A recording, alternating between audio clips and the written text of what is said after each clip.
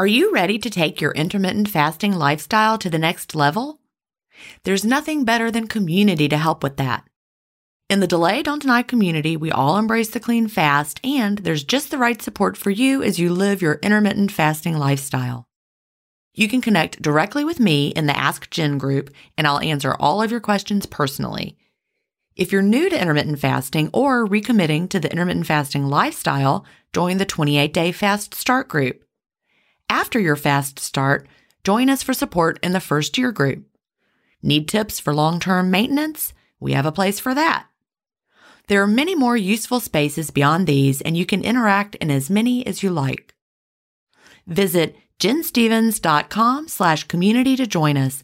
An annual membership costs just over $1 a week when you do the math.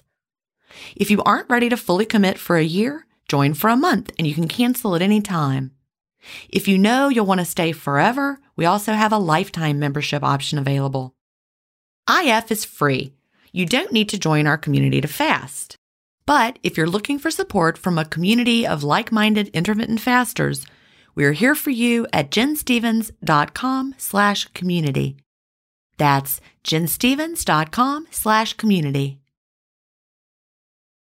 Achieving my long-term goals is more about creating healthy habits and less about quick fixes. And that's why I love both intermittent fasting and Daily Harvest. Tim Spector, a gut health expert and founder of Zoe, and Dr. B, gastroenterologist and author of Fiber Fueled, recommend that you aim for at least 30 unique plant foods per week. Daily Harvest helps make it easy. One of my favorite options is the sweet potato and wild rice hash harvest bowl. With Daily Harvest, I'm getting tons of plant-based options built on organic fruits and vegetables that are easy to prep and free of weird ingredients such as fillers, seed oils, and added sugars. Create healthy habits that last with Daily Harvest. For a limited time only, go to dailyharvest.com/ifstories to get $30 off your first box plus free shipping. That's dailyharvest.com/ifstories for $30 off your first box and free shipping. dailyharvest.com/ifstories.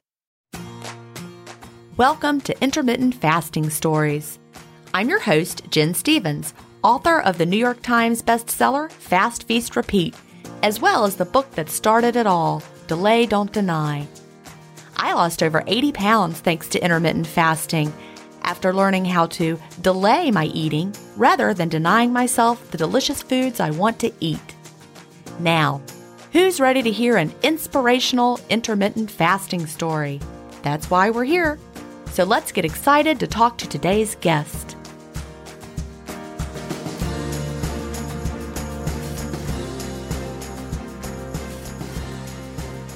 Hi, everybody, and welcome to episode 249 of Intermittent Fasting Stories.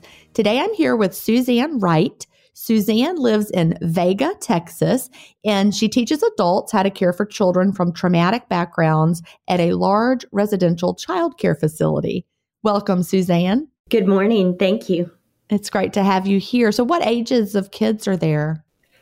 From age 6 all the way through 18. Wow. I know that's got to be a challenge, and I bet the pandemic has really made things even more of a struggle. It has created some extra obstacles for sure. I know that the work that you're doing is important because, I started teaching, as everyone knows, I started teaching a long time ago. I started in 1990.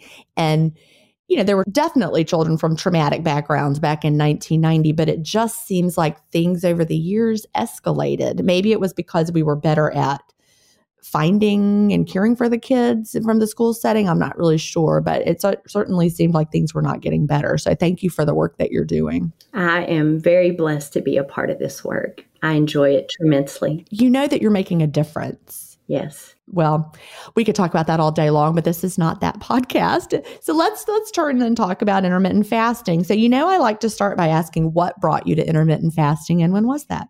It was on July 13th of 2020. So 2 years and almost 2 weeks ago. Awesome, because we're recording this in July. I have pretty much been a set weight all of my adult life. In pregnancies, I gained about 35 pounds, and I would go back to my set weight. When I was in my 30s and 40s, if I noticed my weight started to creep up, I would skip dinner for a few evenings. Not knowing why that worked, just assuming it was fewer calories, but it kind of reset.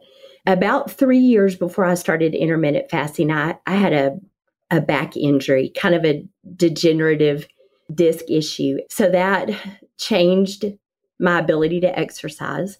I was also, creeping up through my 40s.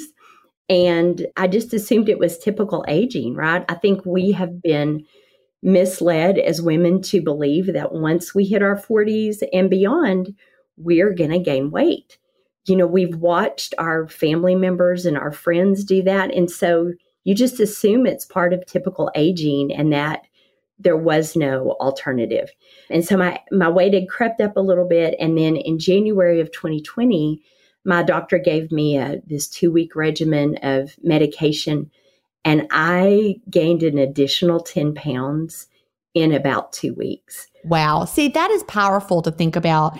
And it just shows that, so it was 10 pounds in 2 weeks.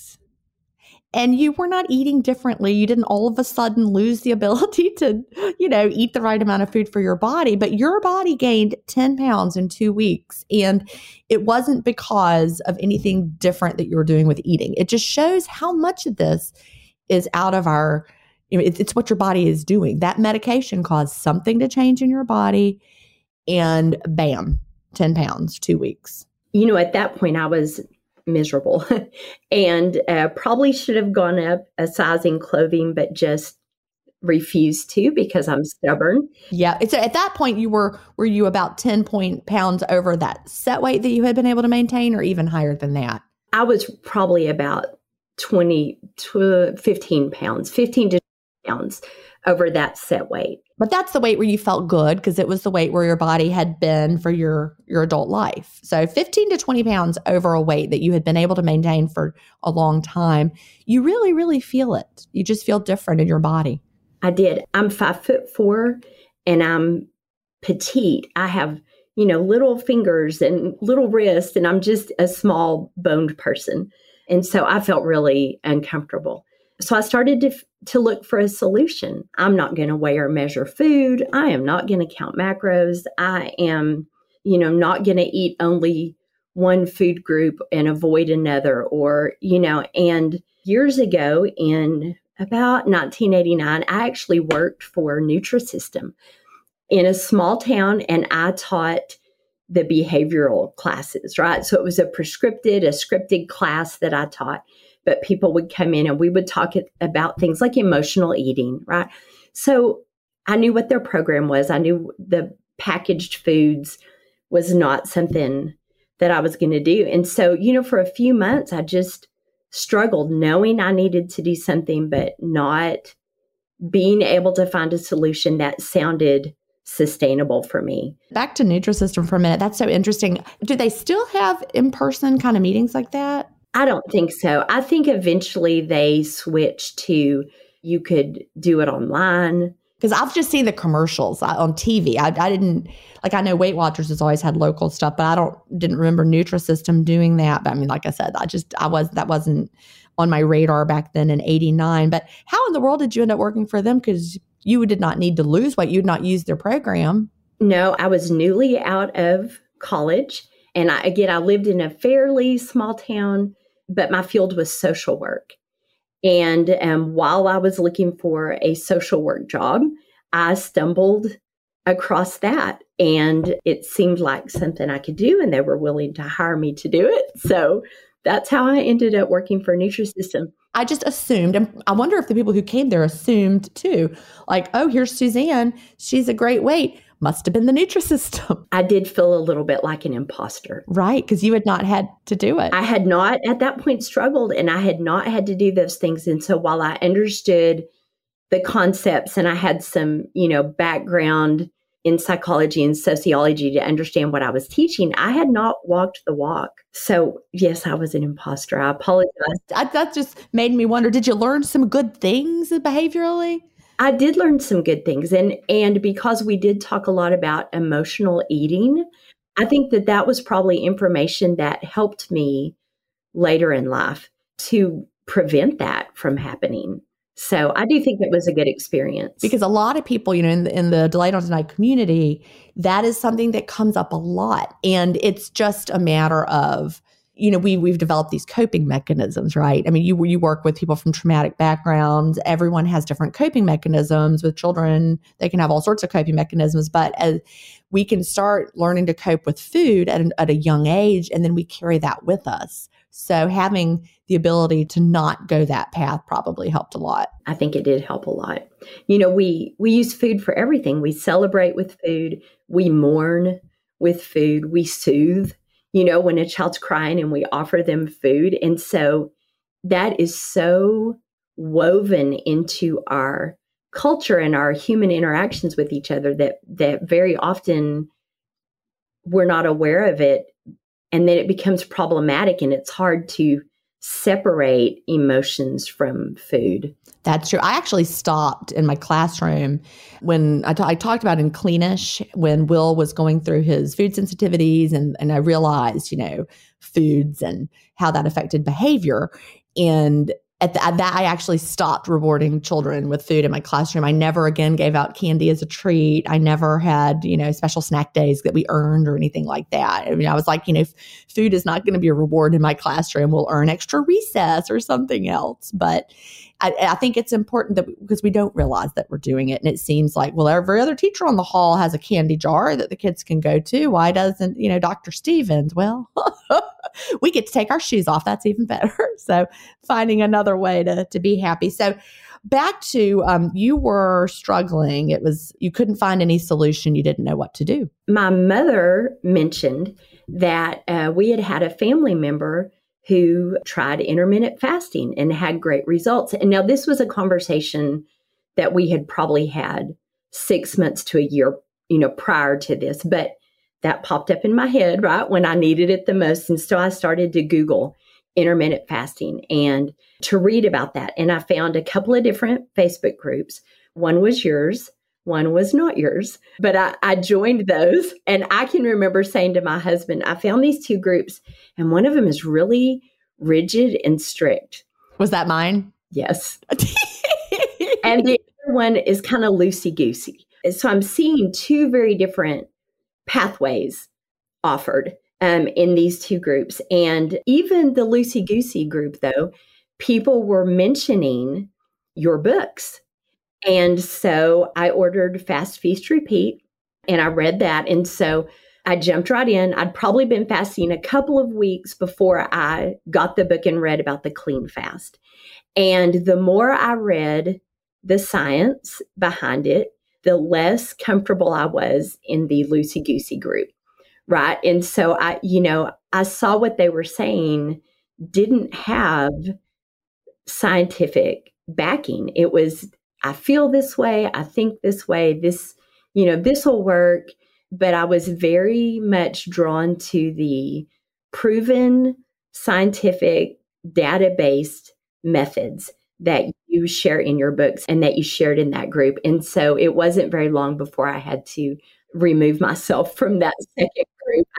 I had people over the years, even now, I'm not on Facebook anymore, but I have a Messenger group just because I'm still on Messenger because it's a great way to communicate. But some of the people that were moderators in my Facebook groups, before we closed them, we still will chat about things like wish each other a happy birthday or share what we're doing. And sometimes one of them will come in and they're like, I'm in this other group and I'm arguing. And I'm like, stop doing that. We don't have to argue with people. Just, people are not always ready to hear it. And I swear there was a time when before I read the obesity code, before I understood the science, I would have argued with anybody that gum worked for me. The famous quote works for me. I would have argued that stevia quote worked for me because I thought it was working for me till I got rid of it, which is why I put the clean fast challenge and fast feast repeat, because people really do think these things are working for them until they eliminate them. And then they're like, oh, wait, that really was not working for me like I thought it was. They have to just really try it. So anybody who's listening that doesn't believe me, I promise, convince yourself by just doing it and trying it. But we can't argue with all the Facebook world out there. But I do think it's funny that we were the rigid group because that was our rule was fast, clean. We're not going to, that's it. That's all we want you to agree to. we can fast clean and then the rest is very flexible. But one thing about your group too is that the message was consistent, right? And in this other group, everybody had a little bit different of a message. And so it was hard to wade through the different opinions and find what would work. And so I am a rule follower and I like consistency. And so I just felt much more at home with your people, with your tribe. Not everyone liked it. People would get so angry. They'd be like, I would like to talk about how lemon works for me. We're like, look, we're not going to do that here because there are people who are new and will just cling to that. Like, well, this person said it worked for them. And so I'm going to cling to it. And then they're not going to have the results that they could have. And they're not going to feel the best that they could feel. And there'll be one more person who said, I tried intermittent fasting and it didn't work for me. And so that was the thing. We were trying to just get people off to the right start. Because once you feel the clean fast and you feel so good, it's night and day different. I was at a restaurant maybe a month ago. And I was opening my window at the restaurant, but I ordered club soda with lime to drink because my window was going to be open, but I hadn't eaten yet. Club soda with lime. Took a few sips of that club soda with lime. I was instantly hangry. And I'm like, why did I start drinking that before the food got here? And I think people just don't realize how great the clean fast feels. Anyway, there's my soapbox for today. But so you liked the consistency of the clean fast and the message. We all face stress in our daily lives. What if the answer to a better stress response is in one key nutrient? I'm talking about magnesium, and specifically Magnesium Breakthrough by Optimizers. This one-of-a-kind product is designed to reverse low levels of magnesium, which could have a positive effect on our stress response. But don't take my word for it. Here's a quote from a 2020 issue of the scientific journal Nutrients. Results suggest that stress could increase magnesium loss, causing a deficiency. And, in turn, magnesium deficiency could enhance the body's susceptibility to stress, resulting in a magnesium and stress vicious circle. I only recommend Magnesium Breakthrough by Optimizers. It's the only organic full-spectrum magnesium supplement that includes 7 unique forms of magnesium for stress resilience and better sleep. Simply go to bioptimizers.com/ifstories, promo code IFStories10 to get your Magnesium Breakthrough and find out this month's gift with purchase. That's bioptimizers.com/IFstories, promo code IFStories10.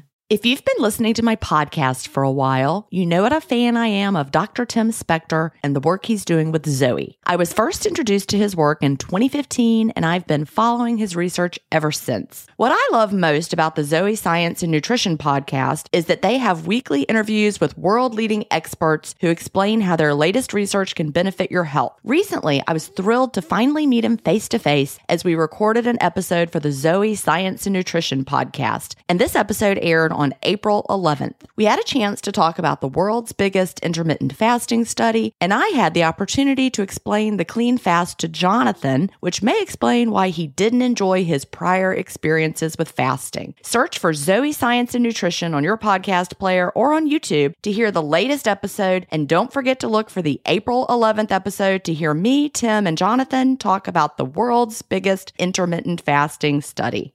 I did. So I jumped right in. I started with an 18.6. That's not right. A 16.8 is where I started. And I lost my goal in about 2 months. So in about 2 months, I lost 15 pounds. I stuck with that, and I actually lost another 10 pounds by January. So in another 3 to 4 months. And so that was below the set point. See, that's exciting. So you had been at a certain weight for all of your adult life. You had gotten about 15 pounds above that, didn't feel good in your body, lost that 15 plus 10 more. That's exciting. It was exciting, and it was shocking because, again, I started this when I was 53 and now I'm 55. Who thinks that a 50-plus-year-old woman can lose weight? That is not what we've been taught. I was thrilled with that, and I feel very comfortable at this weight, and it's been easy to maintain. So once I got to that point, I opened my window a little wider, right? And so through part of that, I did 19.5, and now I probably do 18.6. You started with a longer window and then gradually ended up with 19.5 most of the time, but now you're at about 18.6. That's important that when we get to our goal, we might need a slightly longer window, but not hugely longer. You increased it maybe an hour. I'm in the minority group in that I'm a morning window. I am. I know that I'm the minority. I hear, but for years, I would think, boy, if I could just have dinner at 4 p.m. and be done, I'm done. I'm hungry about 4. I was not hungry later in the evening. And so that seemed to fit perfectly with the intermittent fasting. And so when I started, it was 8 a.m. to 4 p.m. Then I heard you on the podcast one day say, don't eat for future hunger.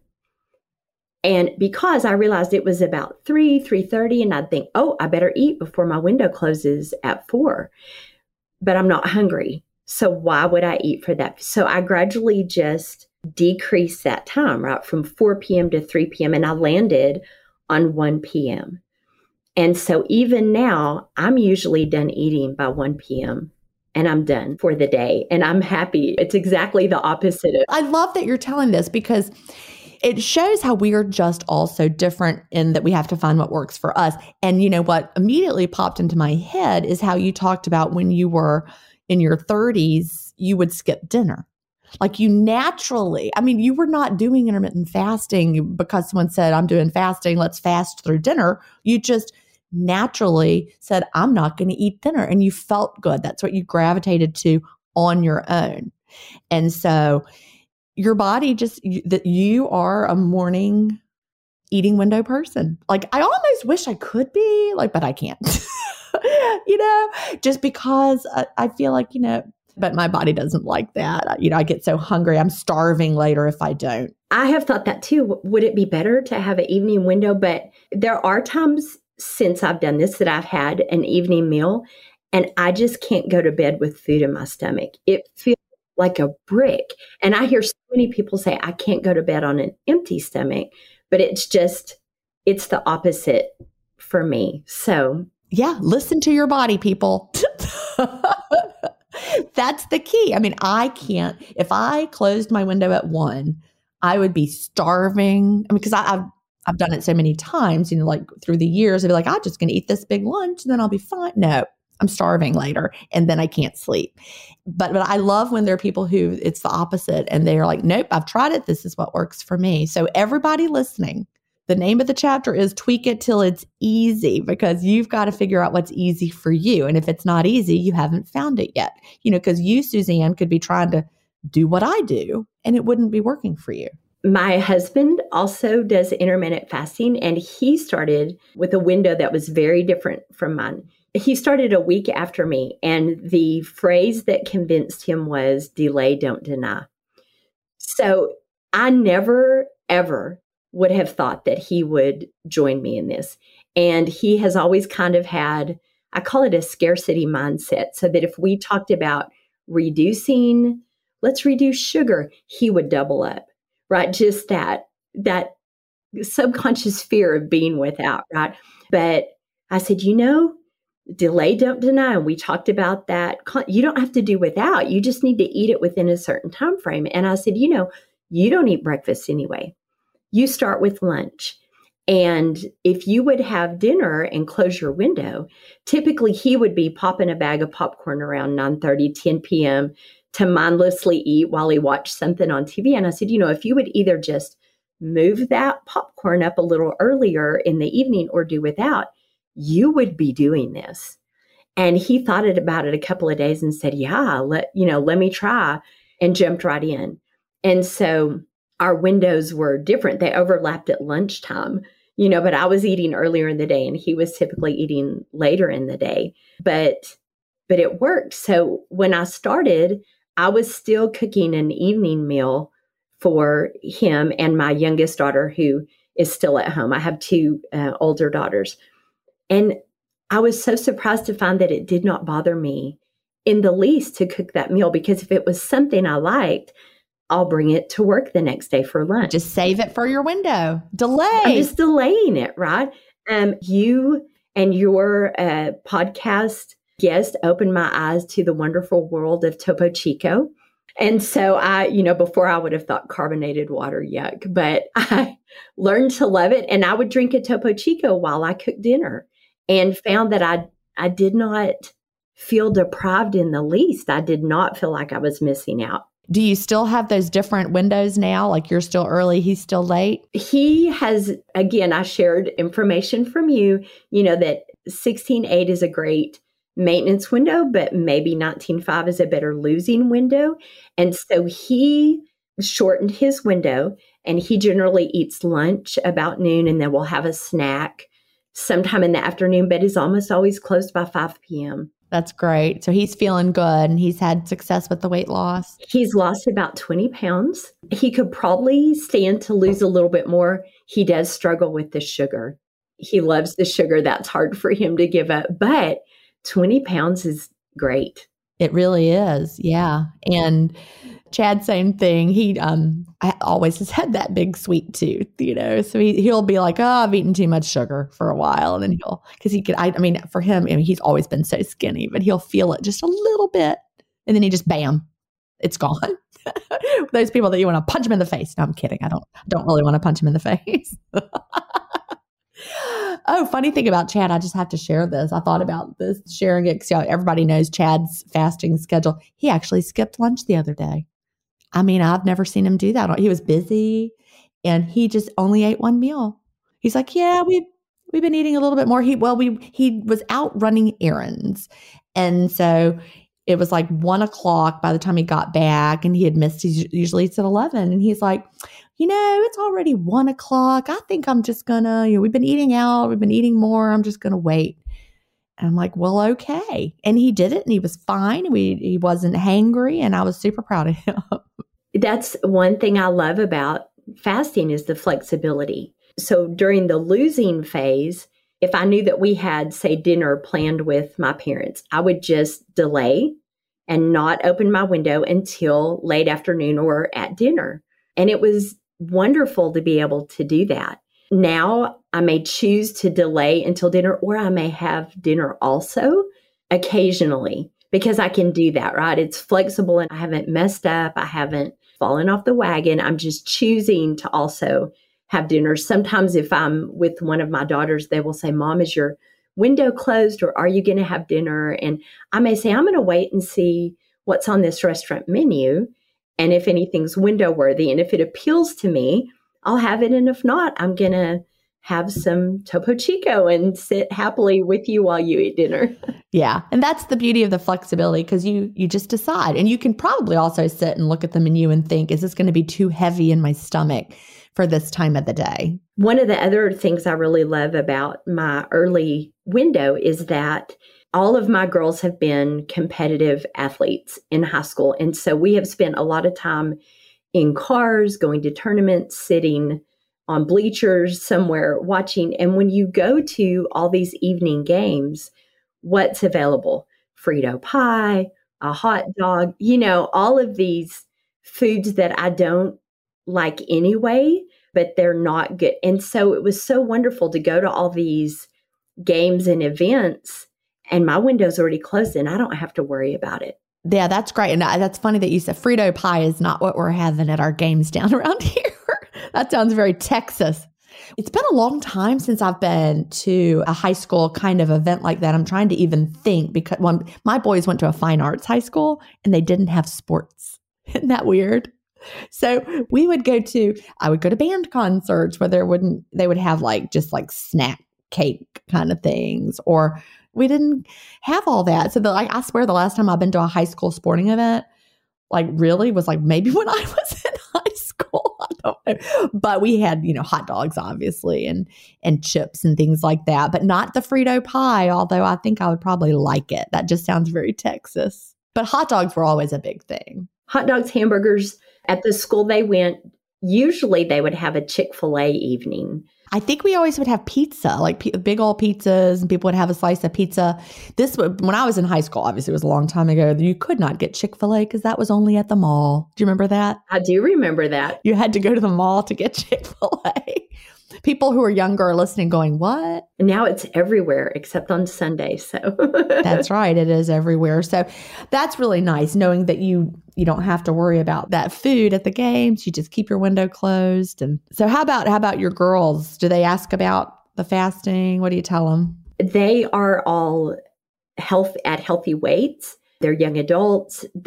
Obviously, my youngest daughter is still at home, is aware, and she knows. So I've talked to them about it. We haven't talked a lot about the science behind it, but it seems to make sense to them. And I do feel like it's a tool they'll have available to them should they ever need it, once they're no longer in their 20s.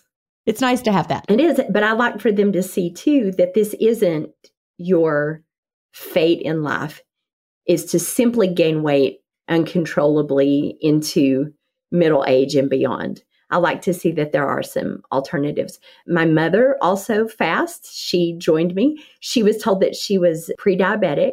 And so she'd already been made aware of fasting by another family member. And I just simply built on that foundation of information and shared a lot of the science with her. And I said, if pre-diabetic is an issue, here's the solution. And we talked about that. And so she joined in and is no longer pre-diabetic. And so that's been great. I'm one of the people that if you give me an opening, I will absolutely talk about it. I'm not going to bring it up, but if somebody shares with me that they are struggling or they're looking for a way to lose weight, or they share with me a medical issue whose root causes inflammation, I never hesitate to share the books and the podcast and the community. And here's all this information available to you. Please take advantage of it. And so I know several people who are now fasting. So that's exciting. I was just thinking about that. I just shared it the other day with somebody and they acted like I was crazy. And I wonder if it's sometimes harder for me to share it because I'm like, and I wrote a book and here's the book. So people just think I'm like sharing my own book. Whereas if I was like, here's a book you should read, this person looked at me like I was crazy. She's like, I can't do it because I'm diabetic. And I'm like, no, you should do it because you're diabetic. She was type 2.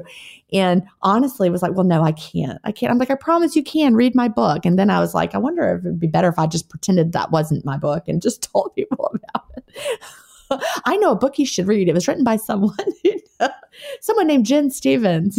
I ran into an old friend I haven't seen in a long time, and she was sharing these medical problems that she's, really struggling with and wondering what she could do. And I said, have you ever heard of intermittent fasting? It really helps with inflammation, and she said, oh, that's kind of the core behind these medical problems. And so I wrote down the books, the podcast, the whole thing, and I hope that she will educate herself and give it a shot. You want people to just have the health that they can have. And this person that was talking to me was complaining about, the way she was feeling. And she's like, I need a diet. And I'm like, no, you could just do intermittent fasting. And she was like, well, I work out in the morning and then I'm super hungry. And I'm like, well, I'm doing water aerobics every morning and then fasting till late afternoon and I'm not starving. And just getting people to realize that, all the things that you think are true might not be true. There's a better way. That is so true because everything we've been led to believe is not accurate. And I will say, not having been a dieter all my life, I am shocked at how much diet brain I had. I'm just stunned at how the calories in and calories out. And, you're a failure if you're not able to control this, and just on and on. I've been shocked to realize how much of those beliefs were pervasive. It's true. Even Chad, who never had to diet, believed that he was slim simply because he ate less and moved enough. He was like, all you have to do is eat less and move more, work up a sweat. That's all you have to do. I'm like, thank you, always skinny husband. That is not how simple it is. But he believed that. And that's just, we've been told that so many times. This person I was talking to the other day just said, no, because I'm type 2 diabetic, I must eat frequent small meals. I'm like, that is actually driving your insulin resistance. But, people have to be ready to hear it. So I planted that seed, and hopefully, and then I'm like, why don't you read the diabetes code? So at least I could recommend that. Read the diabetes code. Try that. Written by a doctor. And I'm trying to explain that. And by then she's like, no, you're crazy. I'm like, all right, okay. Time to stop. When people aren't ready, we move on. I will say that when I went for my annual physical last year, my doctor noted, I have a female doctor, and she said, so I noticed you've lost weight since the previous year. Was that on purpose? And I said, yes, ma'am. And she said, what did you do? And I said, intermittent fasting.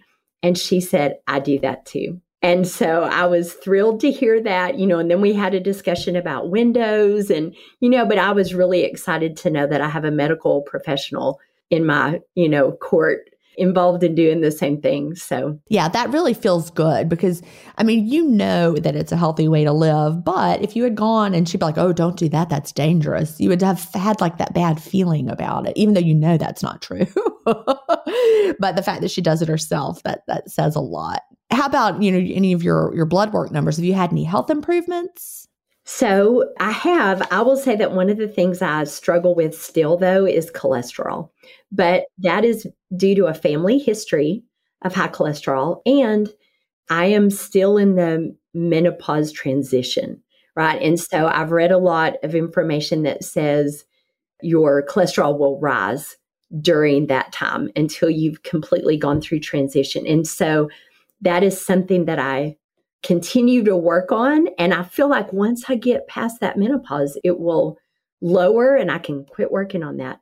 I was not pre-diabetic. I did not, I've not struggled with blood sugar. So I don't have numbers that show a great improvement there. But I will say I no longer have heartburn.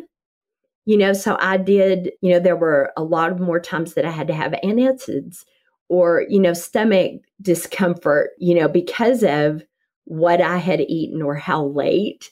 That's again, eating late is when that tended to be more problematic for me. And so moving that window up earlier, I think took care of that. That is a really good point because a lot of people who might struggle with nighttime reflux find that they can't eat such a large meal so close to bedtime. My sister is like that. She's not an intermittent faster, but she cannot eat late at night for that reason. Like when I remember she and I traveled to San Diego years ago, and of course, I'm fasting. I want to go out and have a big dinner, and she's like, I can't eat this late because she would lay down and it would bother her. So that's a really good point. Anybody who's struggling with that, shift that window, that big meal, or even, shift the big meal. That doesn't mean you have to have an 8 a.m. window like you, Suzanne. Someone could just have their big meal midday and then a little snack later. One of the things I think that's been huge for me is appetite correction.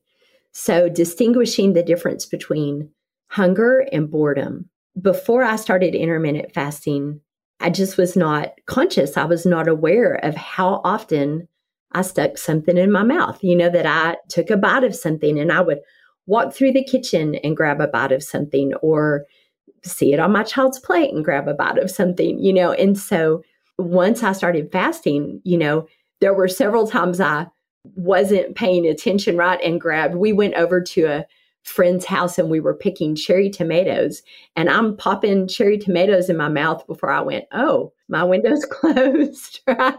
So I did a lot of mindless eating, right? I ate a few more and forgave myself and saved them, till the next day. So it wasn't a big deal, but I just did not realize how much of that mindless eating I did and how often that we eat out of boredom, or you eat when you're in the car and that becomes a habit, or you eat when you sit down to watch a TV show and that becomes a habit. And so just being able to be aware of that mindless eating was such a big change for me and a big improvement. I think that's really true. Like we talked earlier about how we have food to soothe us all sorts of different ways. The boredom, like we always ate on road trips. That was just what we did. We would get in the car at the first gas stop. We would get snacks and we would snack because driving is boring. You're like, well, I need some sensory excitement. These Doritos, these combos. I would always get combos. Did you ever eat combos? Do you know what those are? I do know what they are, but I didn't like them. They are only at gas stations. I don't know. Maybe there are other places too, but I would only buy them at gas stations. Like I would never have them unless I was traveling, like the ones that tasted like pizza. But you know me, the crunchy, cheesy things are the things that I like. I can't think of the last time I've had a combo. But that was my drive. I would get a combos and a Coke. And then I would start to crash. No surprise. Then I would have to stop again and get something else. And that it was just constantly, fueling that blood sugar to keep me going till I got where I was going. And then I felt so awful by the time I got there. You come up with new habits. Instead, I'm getting coffee at the gas station so you've stopped the eating out of boredom now, and that's just not something you do. True. I just don't. Every once in a while, I catch myself thinking about it, and then I go, oh, yeah, remember, we don't do that anymore. So how about your eating choices? Have your food choices changed at all? They have changed some. I will say that about 5 years before I found fasting, I had greatly reduced my sugar intake. I wouldn't say I was completely sugar-free. I would say if it has more than 5 grams of sugar, I'm not going to eat that or drink that, right? And so that greatly assisted with that afternoon slump. Because before, I would grab a piece of chocolate or, I'd teach adults all day. And so in order to convince them to sit in class, we offer candy and Cokes and, coffee and all the things you have at a training. And I would walk through and have a Hershey's Kiss or, whatever that was. Yeah. Anybody who's not in education, there are literally like bowls of chocolate at every teacher training. I would, maybe all workplaces are like that, perhaps. I don't know. I think it's mandatory. But, I was eating that all through the day and I just didn't realize that was causing that slump. So I've greatly reduced the sugar. So I'd already done that. And anyone who's interested in doing that, it sounds horrible at first. I'll never be able to do that. But I promise if you could stick it out for just 2 months, your taste changed that quickly. And so soon, anytime I smelled someone eating a donut or my husband ate a Snickers, that smell was so overwhelming. And I had never smelled a Snickers before, right? But once I got away from sugar, it was overwhelming and overpowering. And I really wasn't that interested in it anymore. The Angie's List you know and trust is now Angie, and we're so much more than just a list. We still connect you with top local pros and show you ratings and reviews, but now we also let you compare upfront prices on hundreds of projects and book a service instantly. We can even handle the rest of your project from start to finish. So remember, Angie's List is now Angie, and we're here to get your job done right. Get started at Angie.com. That's ANGI, or download the app today. Wow. Nice. Yeah. What you're hearing are the sounds of people everywhere putting on Bombas socks, underwear, and T-shirts made from absurdly soft materials that feel like plush clouds. Yeah, that plush. And the best part? For every item you purchase, Bombas donates another to someone facing homelessness. Bombas. Big comfort for everyone. Go to bombas.com/Wondery and use code Wondery for 20% off your first purchase. That's bombas.com/Wondery, code Wondery. It really does change your taste a lot. I have a good friend, my college roommate, was telling me she had done some, now she's an intermittent faster, but she had done some low carb for a while, dabbled in that here and there. She said once she stopped and she was eating just real food more so and low carb, she said she went somewhere and had a strawberry at a restaurant. And she was like, y'all have put sugar on this strawberry because it tasted so sweet. And they're like, no, we promise it's just a strawberry. But she realized that her taste had changed dramatically. And then just the strawberry tasted really, really sweet. And I'm not really rigid about that. So if there is something and I think, oh, I want that, I still have it. That changed my taste.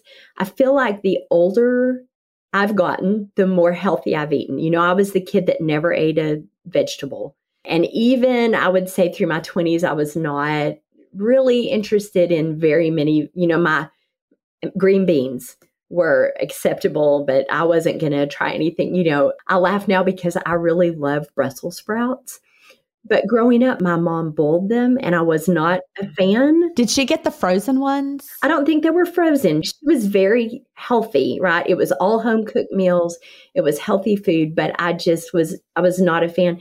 And then at some point I learned you could broil them, and now it's air fryer. I feel like I eat fairly healthy anyway. And part of that is because I'm working so hard on the cholesterol. I would say that my Achilles heel would be chips and queso. Oh, I get that. Yeah. And I bet y'all have some really good chips and queso there. We do. And we have so many Mexican food restaurants to choose from for chips and queso. And yours are probably really, really good. Like here in, I know in Augusta, it was very hard to find good Mexican food. And even we have a new one here close to us here in Surfside Beach. I mean, I'm sure it's nothing compared to what y'all have, but I love to go and get their chips and queso there as well. So yeah, I could just like one bowl of chips with queso with chips is like my serving. There was a meme or something going around that said like you would never eat 5 whole tortillas, but if they'd been cut into wedges and fried, you would eat. And I thought, oh my goodness, that's true. Like I've eaten a whole lot of tortillas. What was that one meme that was going around? It's like, so chips and salsa, what happens? Do you run out or do you die or what? I mean, it was just like basically how we just eat them and eat them and eat them. I know I just said it completely wrong. Whatever it was much funnier than that. But if you've seen it, you probably know what I'm talking about, even though I just didn't say it right. But it's true. That is a lot of tortillas that you're eating. It is, but I enjoy that. They are so good. And I try to eat fewer fried things because I can feel the inflammation when I eat a lot of them. That's the thing. Like I can feel my face getting puffy and I don't like that feeling. So back to the sugar. I did want to ask what you 5 grams of sugar is basically you'll read the label and if it's 5 grams of sugar. That's the limit. So I'm not real, like if I don't eat a lot of ketchup, but I'm not looking for sugar-free ketchup or sugar, I'm not replacing it with sugar-free things. I'm just trying to limit the intake. And so, to sit down and eat a piece of cake or a candy bar doesn't really appeal to me. Now, dark chocolate, like 85% chocolate, I may have a small piece of dark chocolate after a meal, but to like sit down and eat a Snickers or a Crunch Bar or, I can't even imagine because it is so overwhelming. That's how I feel about those like lower quality candy now. Like I used to be a giant Reese's peanut butter cup fan. I've talked about that before. I would buy them when they would go on the pumpkin ones. I don't know what was special about the pumpkin shaped ones. Maybe they had a higher percentage of peanut butter, which is possible, but I would buy those every year until one year I walked in and they didn't appeal to me. Like if you tried to hand me a Reese's peanut butter cup, I would say, no, thank you. But a higher quality version, I'm sure I would like a lot better. But, you said something about you're not replacing it with sugar-free versions. That's not the goal. That's not going to make your taste change if you're like getting sugar-free ketchup with like a replacement sweetener in there. That's not the goal. Every once in a while, like my daughter might have a Coke and I would think, wow, haven't had a Coke in a long time. And I'd say, let me have a drink. It was horrible. I just, it's not what you remember. You have this nostalgic memory of whatever fill in the blank tasted like. And once your taste change, you're surprised to find that is not what it tastes like. That's true. Although I would drink a Mexican Coke if I was sick. For whatever reason, if I'm not feeling well, it's very rare. I can't think of the last time I've had one, but I have sent Chad to go get that for me when I was sick. Because something about that, I don't know, makes like if I was queasy, I don't know. But you're right. A regular one, it's not at all like we remembered. So do you exercise? Is there anything that you do? I walk is really my form of exercise. And I just recently, in fact, last week, I started working on my core strength through the Tummy Team with Kelly Dean. And she was episode 197. I went and looked that up. I purchased that program back in May, but I had some trips and some things scheduled. And I wanted to wait till I was past that. So I started next week. It is easy to do, easy to follow. Her online program is really great. And I, heard her on your podcast. I never would have known that was a possibility. And my goal in working on that was to really strengthen my core. But because of those lower back issues that caused me some problems, with exercise 5 years ago, when I really had to stop, then I've been hesitant to resume some of the physical activity that I used to do because I was worried in the back of my head that back issue would crop up again, and so I was kind of favoring that and worrying about that. And so I'm really excited to work on this. And then once I feel that core is strong, see what's next. And so many things are connected to your core or to parts of your body you might not even recognize. Like yours was, you were feeling it in your back, but it might be related to your core. Like I was just having something with my shoulder, but it actually was coming from my neck. So we feel it in one place, but the root cause of it is somewhere else. But no one is ever sorry for strengthening their core. That's always a good thing to do. Yeah, I think that's what a vibration plate helps me with that as well. That's on a bucket list for the future. Getting a vibration plate. I love my vibration plate. They're actually doing some more research on them. This is kind of exciting at Augusta University. And I just got an email from somebody that works there, and we had talked about it in a while past before I moved or before I knew I was moving, and they're developing some more research studies. And she's like, would you like to, talk to the team? And I'm like, I would love to, but we're going to have to Zoom because I've moved. But apparently I'm not sure who it is, but one of the lead researchers, I apparently taught their child. So I don't know who that is, but I taught a lot of children. But I'm like, well, that's even more exciting to see how their child is doing. But I'm a big believer in the power of the vibration plate to do a lot of things. And I'm excited they're doing more research out of Augusta. So anybody who's like, what's this vibration plate? 'Cause I don't know if I've talked about it recently. jenstevens.com/lifepro. There's a couple of studies linked there about vibration plate and health in general, like something I think with being good for diabetes. I mean, anyway, a lot of good benefits. So yeah, get one. They're not expensive.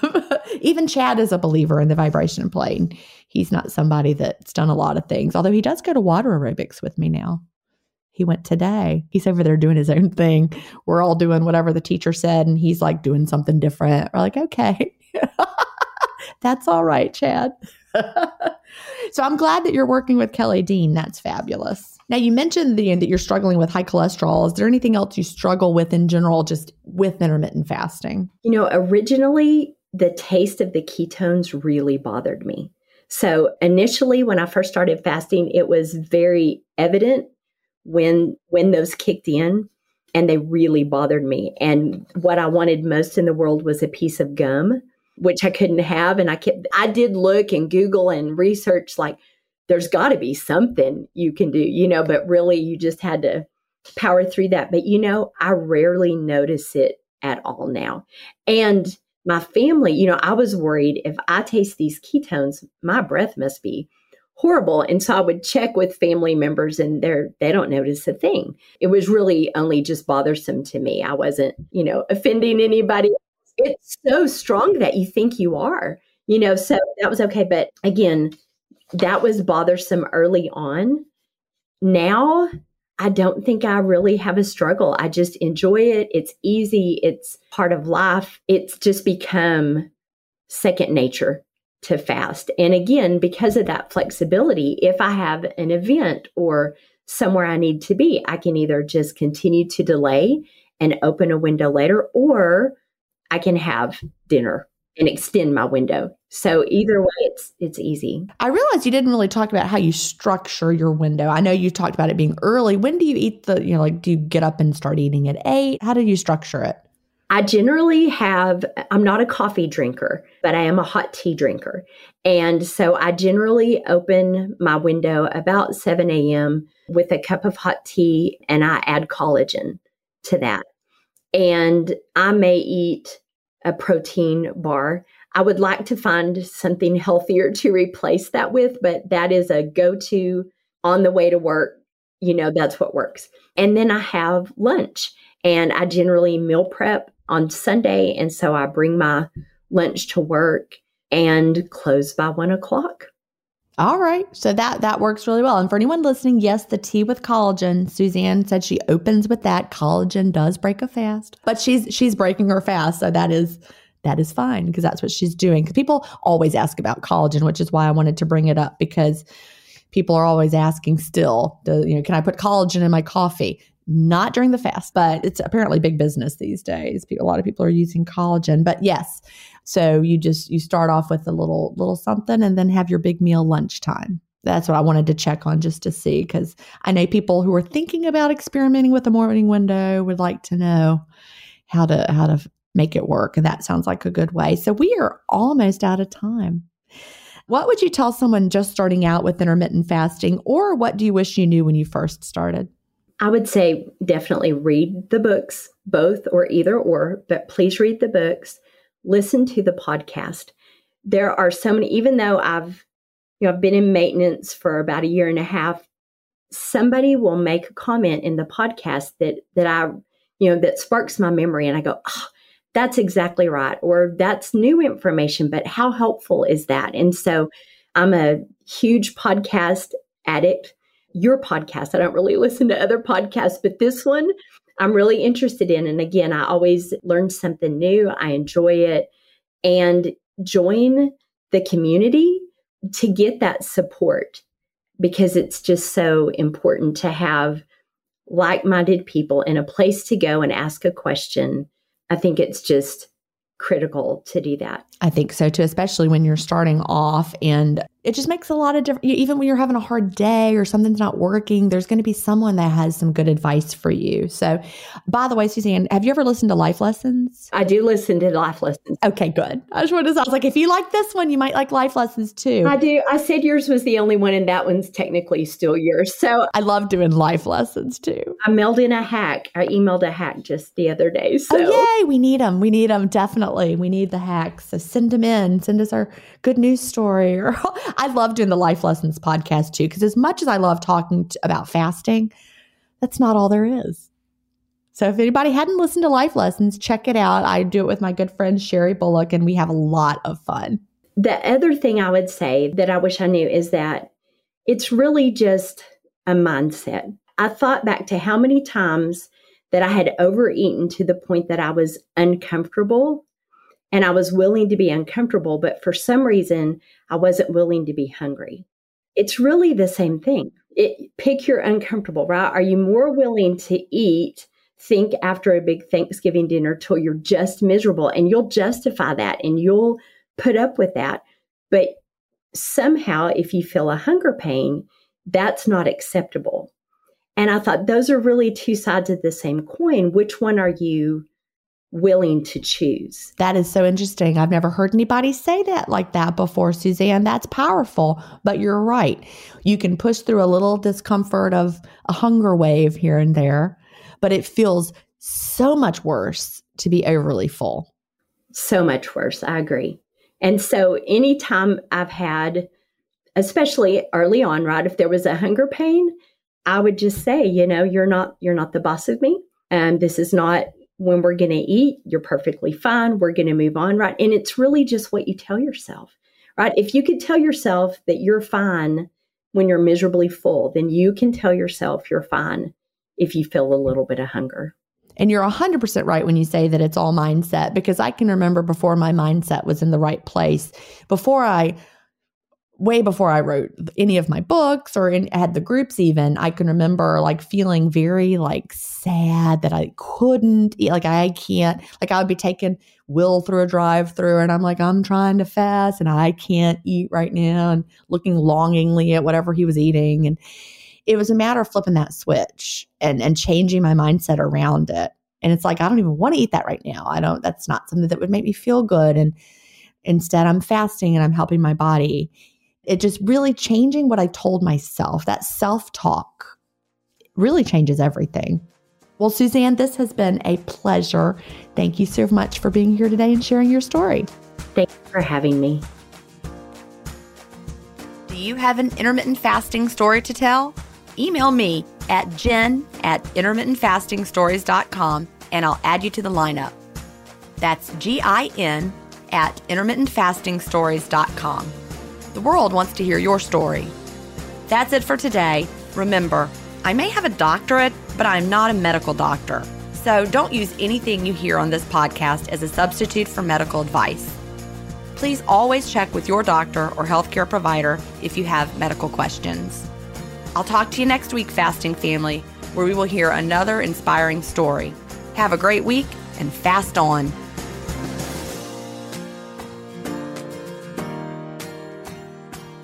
Intermittent Fasting Stories is edited, mixed, and mastered by Resonate Recordings. To learn more, visit them at resonaterecordings.com or email them at hello@resonaterecordings.com. Intermittent Fasting Stories listeners will receive a free offer if you mention that you heard it on the podcast.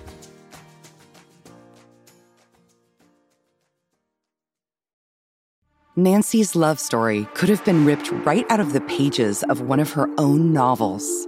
She was a romance mystery writer who happens to be married to a chef.